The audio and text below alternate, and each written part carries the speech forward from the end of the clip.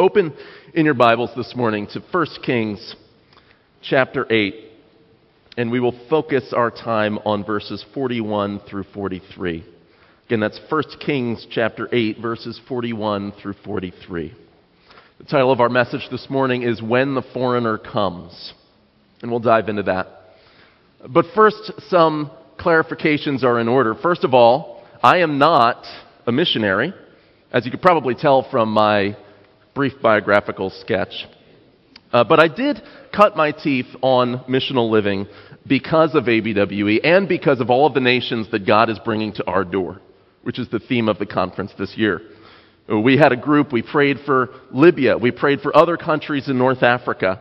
And then in my own neighborhood, God opened my eyes to the Turks that lived in our neighborhood, to Gambians that lived in our neighborhood, to Syrians who lived in our neighborhood, and more. Maybe you've had a similar experience yourself. Because in case you haven't noticed, God is bringing all of the nations to North America and to cities like Allentown, and even to my own.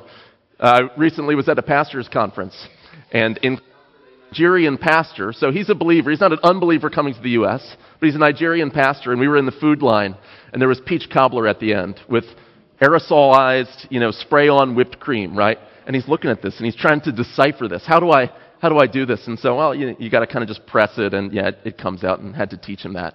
And I said, the glory of being an American is that we will put anything in a spray can, even cheese.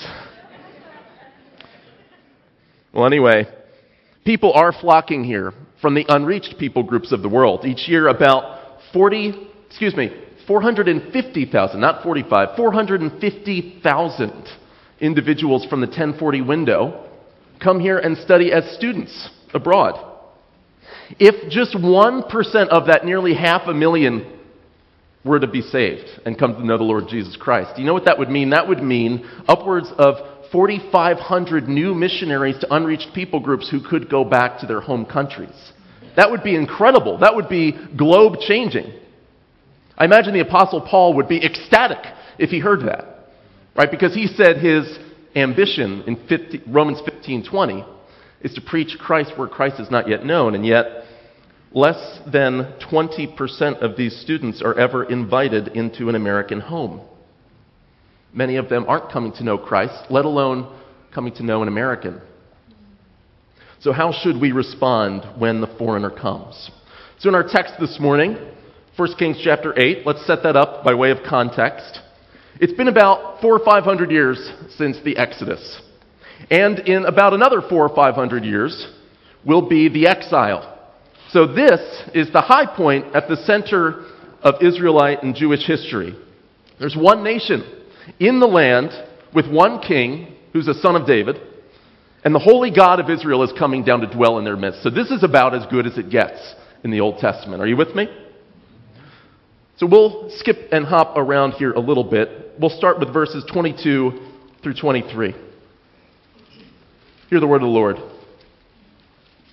Then Solomon stood before the altar of the Lord in the presence of all the assembly of Israel, and spread out his hands toward heaven, and said, O Lord, God of Israel, there is no God like you in heaven above or on earth beneath, keeping covenant and showing steadfast love to your servants who walk before you with all their heart. You have kept with your servant David, my father, what you have declared to him. You spoke with your mouth, and with your hand you have fulfilled it this day. He goes on to make multiple petitions. Skip to verse 27. But will God indeed dwell on the earth? Remember, he's dedicating the temple that's just been built. And yet he says, Behold, heaven and the highest heaven cannot contain you, much less this house that I have built. Yet have regard to the prayer of your servant and to his plea, O Lord my God, listening to the cry and to the prayer that your servant prays before you this day, that your eyes may be open night and day toward this house, the place of which you have said, My name shall dwell there.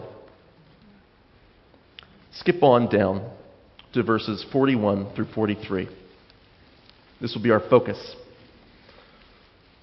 And he prays, Likewise, when a foreigner who is not of your people Israel comes from a far country for your name's sake, for they shall hear of your great name and your mighty hand and of your outstretched arm. When he comes and prays toward this house, here in heaven your dwelling place, and do according to all for which the foreigner calls to you, in order that all the peoples of the earth may know your name and may fear you, as do your people Israel, and that they may know that this house that I have built is called by your name. May the Lord bless the reading of his word. Join me in prayer.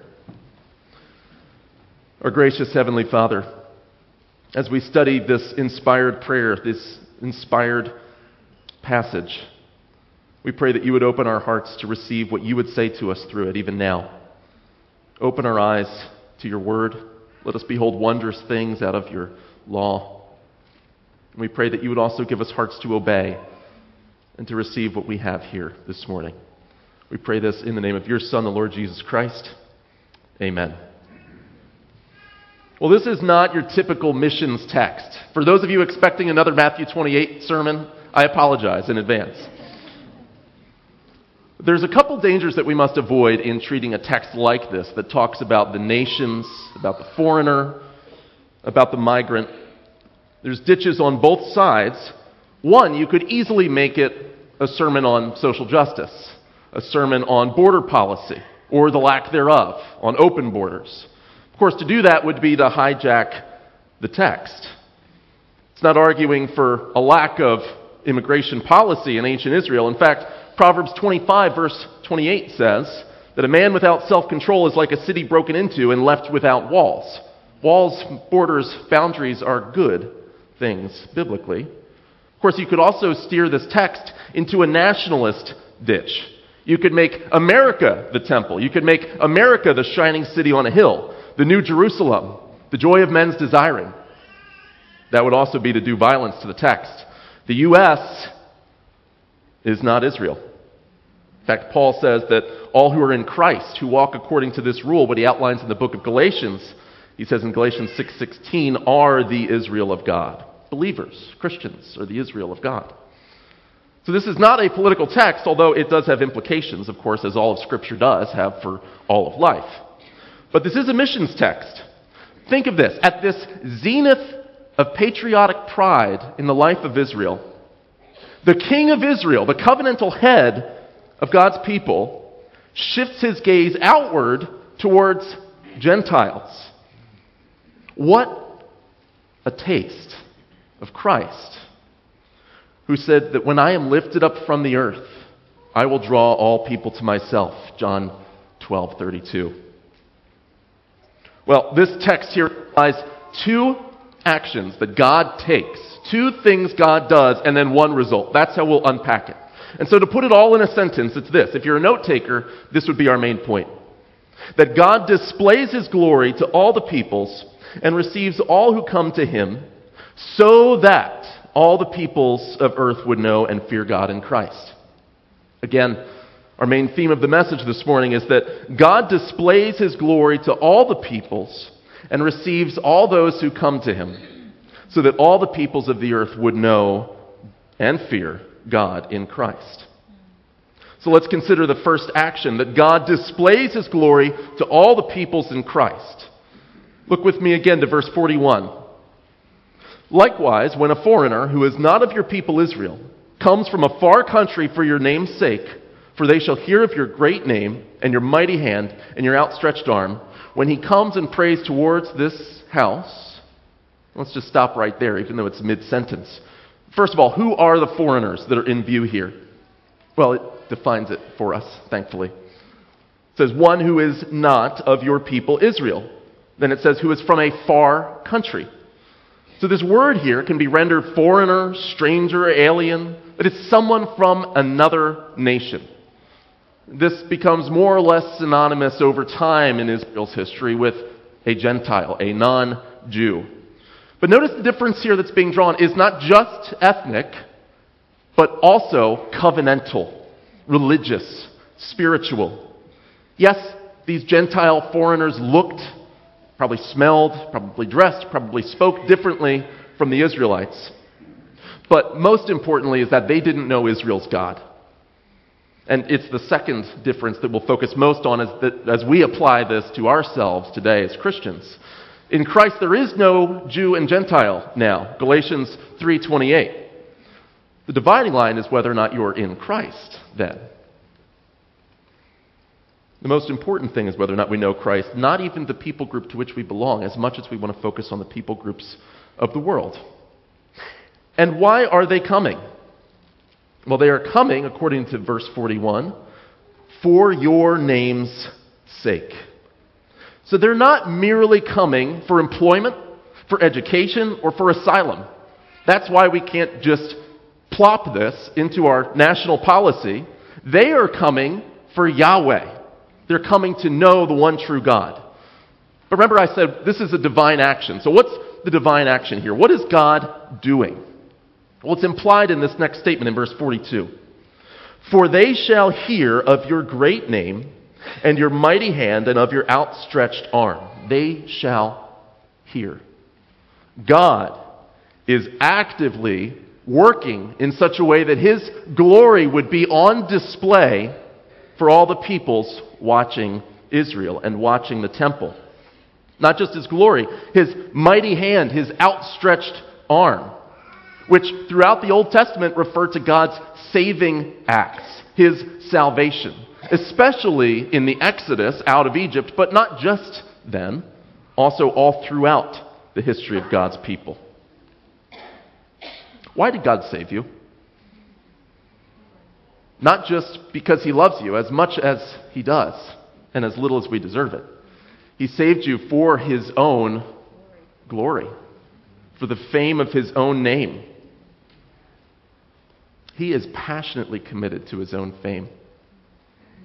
As I live, God says in Numbers 14:21, all the earth shall be filled with the glory of God.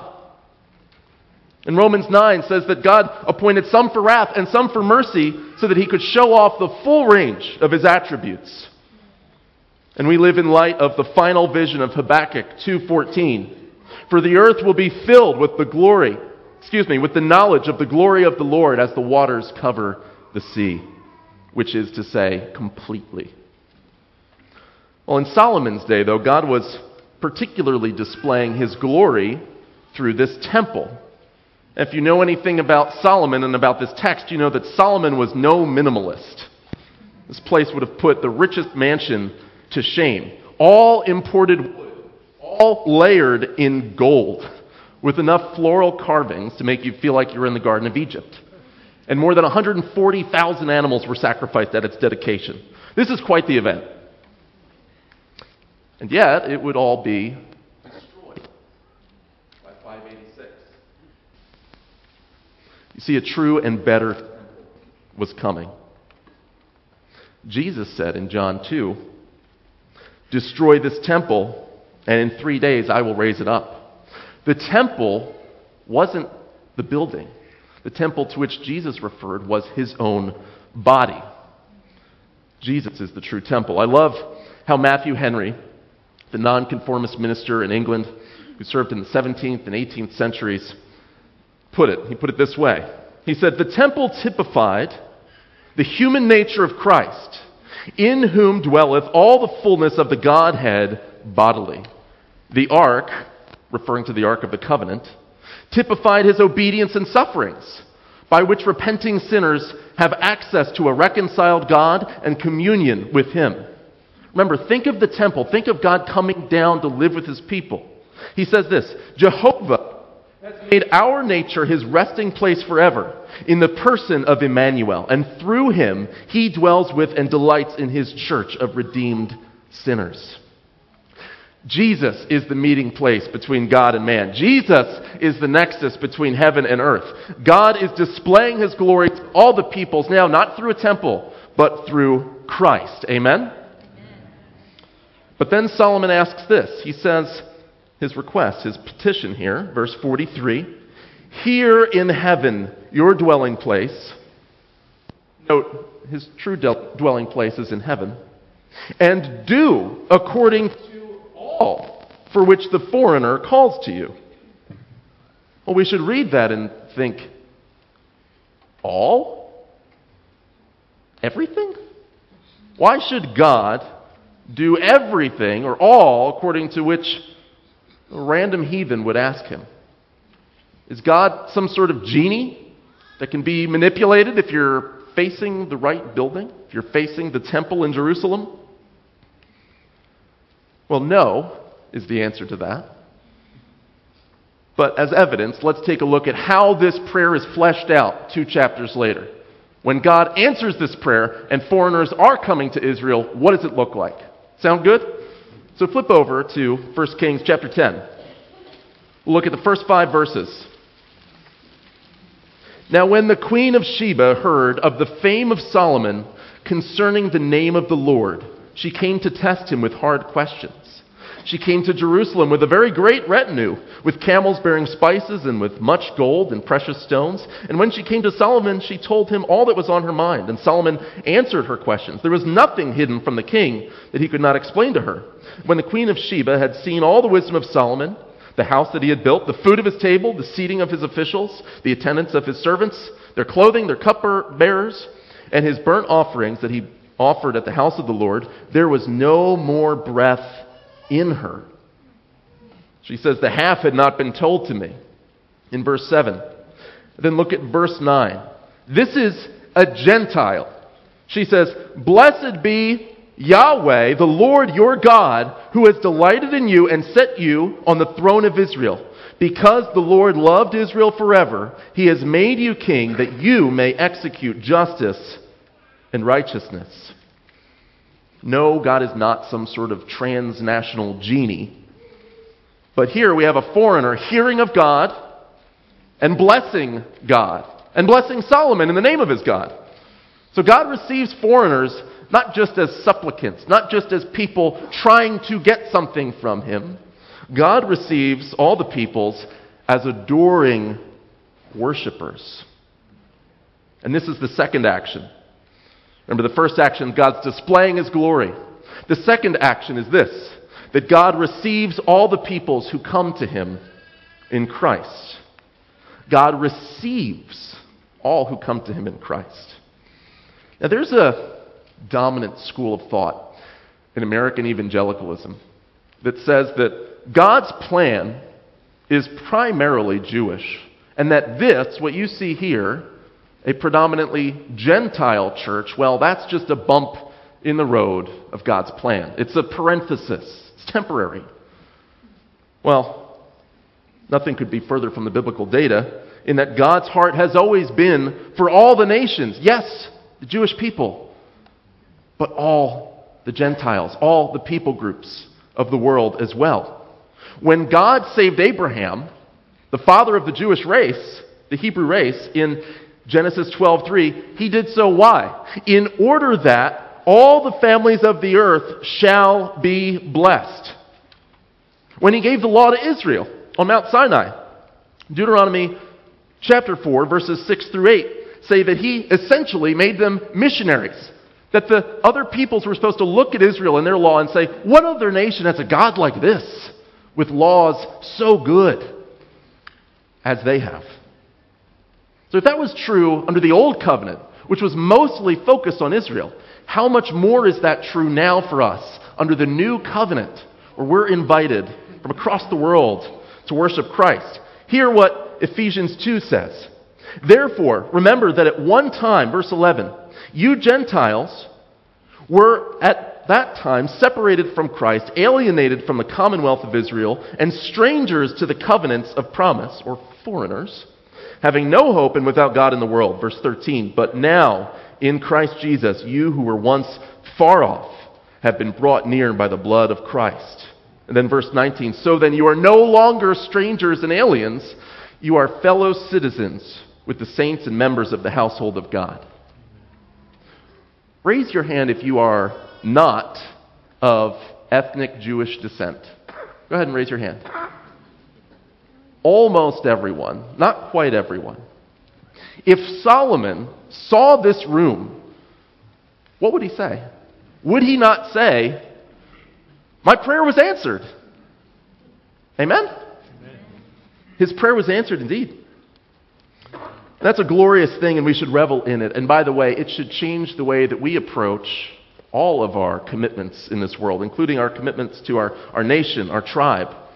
Because I have more in common with the Nigerian pastor struggling to figure out the whipped cream can because he's a follower of Christ than I do with my identical, outwardly, white, middle-class suburban neighborhood in York, Pennsylvania, flying a pride flag.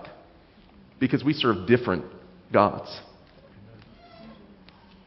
But what is God's goal in both displaying His glory to all the peoples and welcoming, receiving all those who come to Him?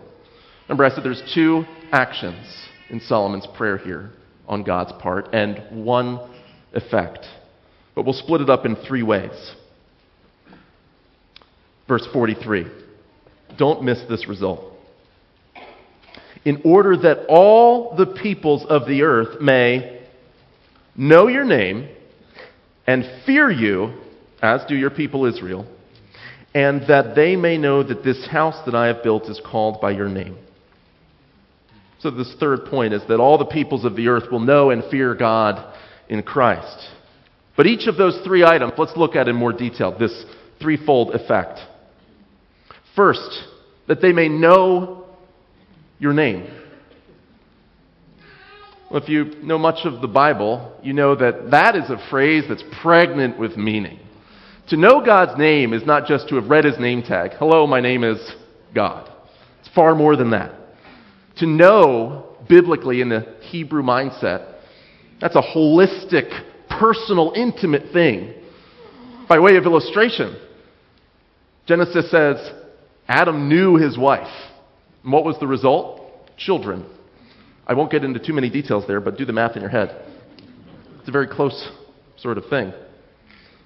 And likewise, God's name, it's not just the word used to describe Him, it's His character. It's who He is. Think of the Great Commission. That's why we're here this week for the Go Conference.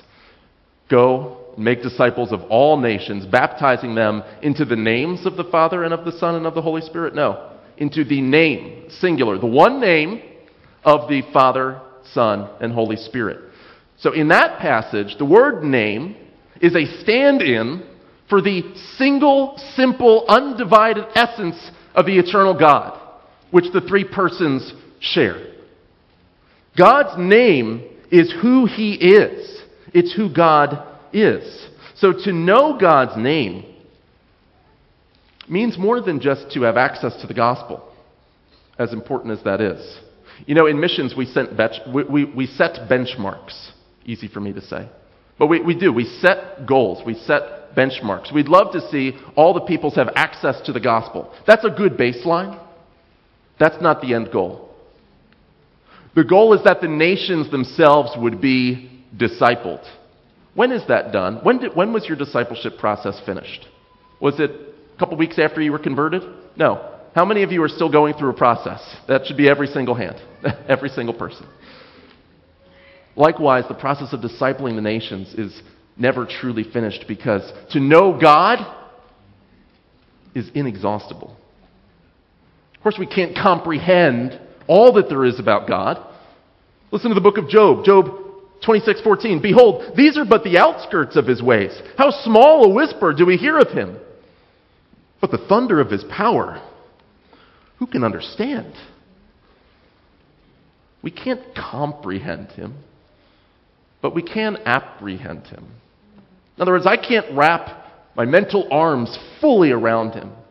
I'll spend endless ages in eternity trying to do that. But what I can do is I can latch on. I can grab onto something on Him. I can take hold of Him for dear life. And like Job, when we do that, when we begin to know God, the result is fear.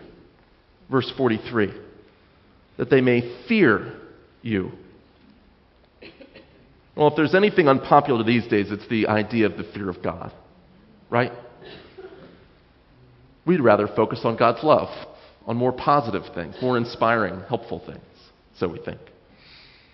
Well, one of the most loving things that God ever did in Scripture was rescue about 1 million people from slavery in Egypt. That was pretty loving, wouldn't you say?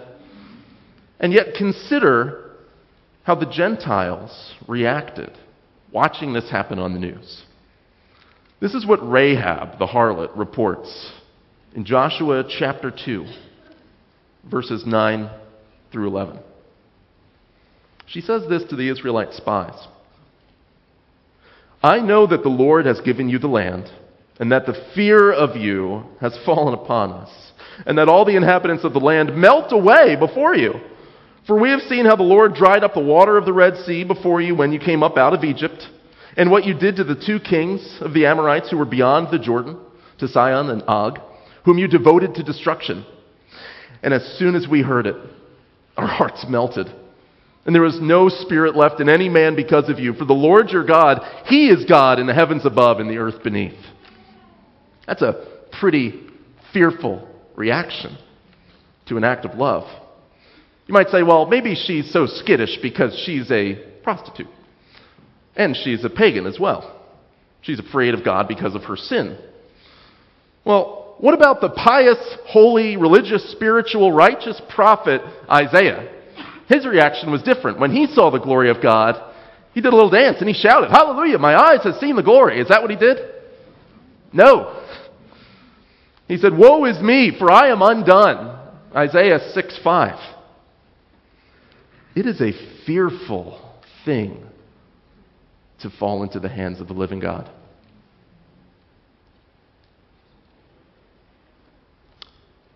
But lest we stay petrified with fear, there is one final effect: that the peoples would know God, that they would fear Him, and third, that they would know that this house that I have built, Solomon says, is called by your name.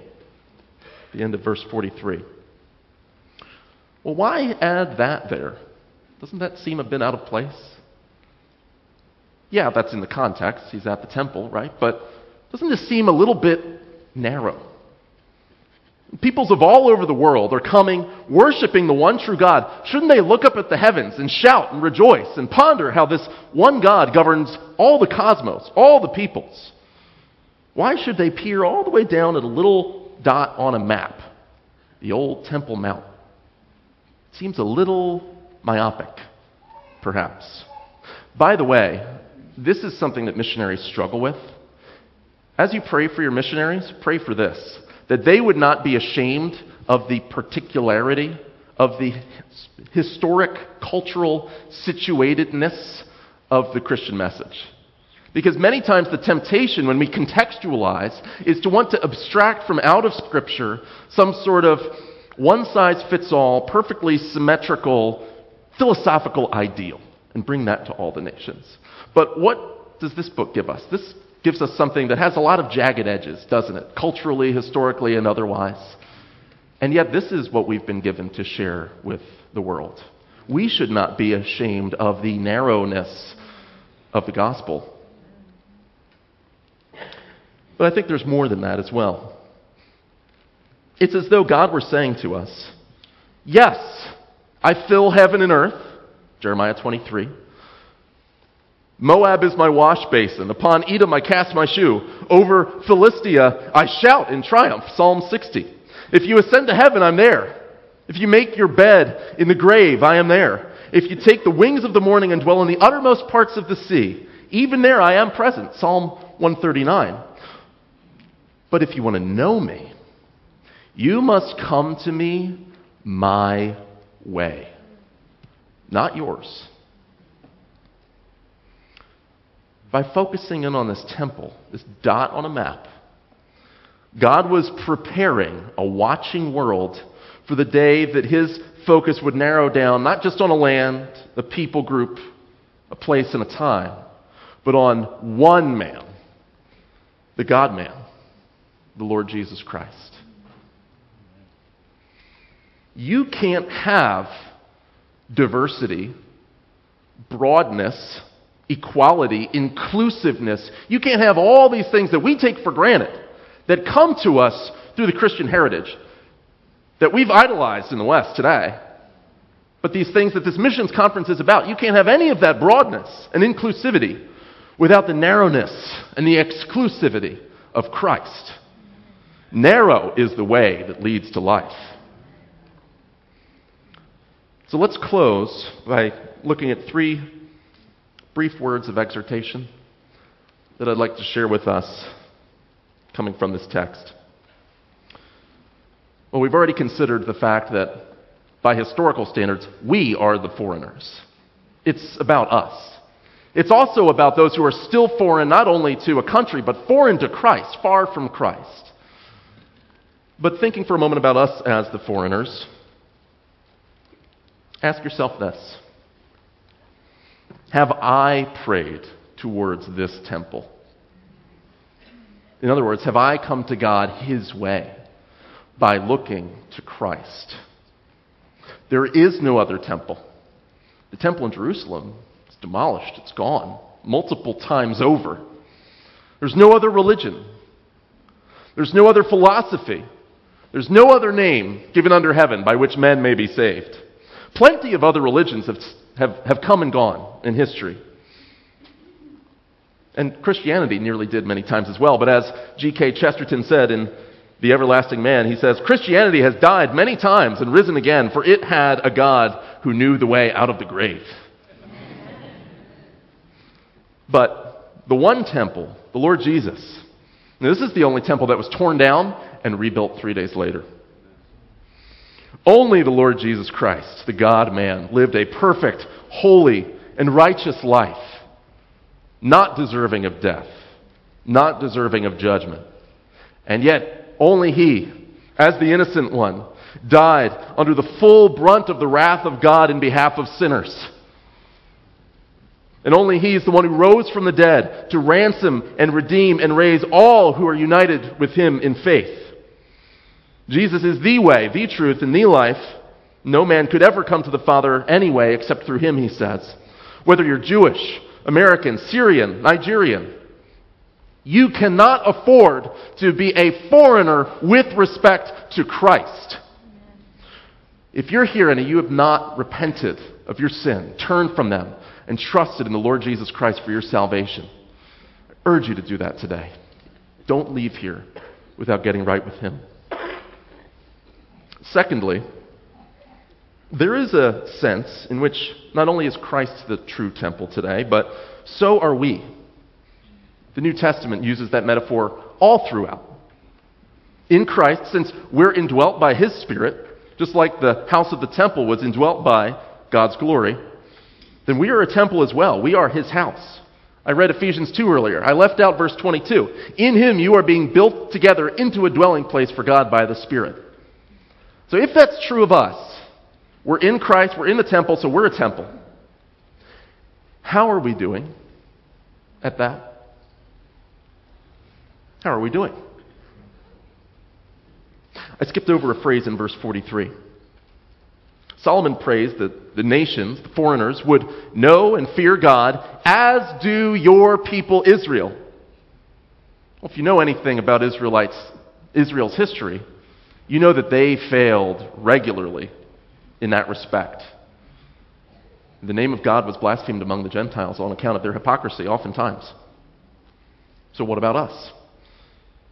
Can you pray in good conscience that your foreign neighbors and that your unbelieving and maybe even unreached neighbors would know and fear God the same way you do? Is your faith worth replicating or not? Could a foreigner step into your home for dinner and see you with your kids, see you with your spouse, and conclude, oh, I want to know their God? Do the moms see you at the park and follow you on Instagram and see, oh, her faith is clearly what's most important to her? Do you look like a foreigner in the midst of a godless culture? Or are you fully assimilated? We ought not be fully assimilated to a godless culture, chasing all the same idols, subjecting our kids to all the same pagan education that everyone gets, living like the world. We should stand out as the foreigners. And we should have a faith worth replicating. And finally, a little bit of encouragement.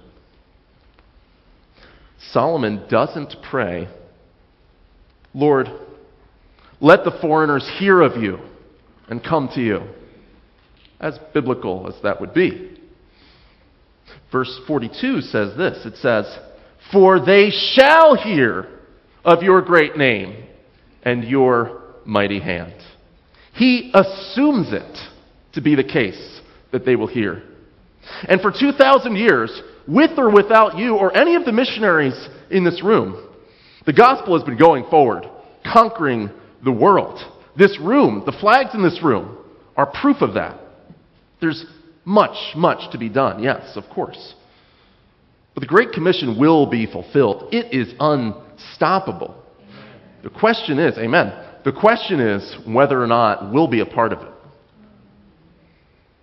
For them to hear, it says, for they shall hear. For them to hear, they must be told. For someone to tell, they must go. And for them to go, they must be sent. As it is written, how beautiful are the feet that preach the good news. Heavenly Father, we were foreigners, lost in sin, strangers from you. We thank you that in Christ and in your church as well, we're now shining with your glory that you're displaying to all the nations as you gladly receive everyone who comes to you in faith. We've seen your glory. We've been drawn near. You've made us citizens of your kingdom. Help us as your people to know you truly, fear you rightly, and speak your word boldly to all the peoples around us in our neighborhoods, our places of work, people that you've sovereignly brought into our midst that we probably would not have ever encountered otherwise. So grant, Lord, that more Rahabs, more Queens of Sheba would come to Christ in Allentown, in York, Pennsylvania, throughout the U.S. And that as we see their faith in our midst, people that don't look like us, think like us always, Lord, let their faith open our eyes and revive us and provoke us to jealousy so that we would experience revival as well in our land. And we ask this all for the sake of Jesus Christ, your Son. Amen.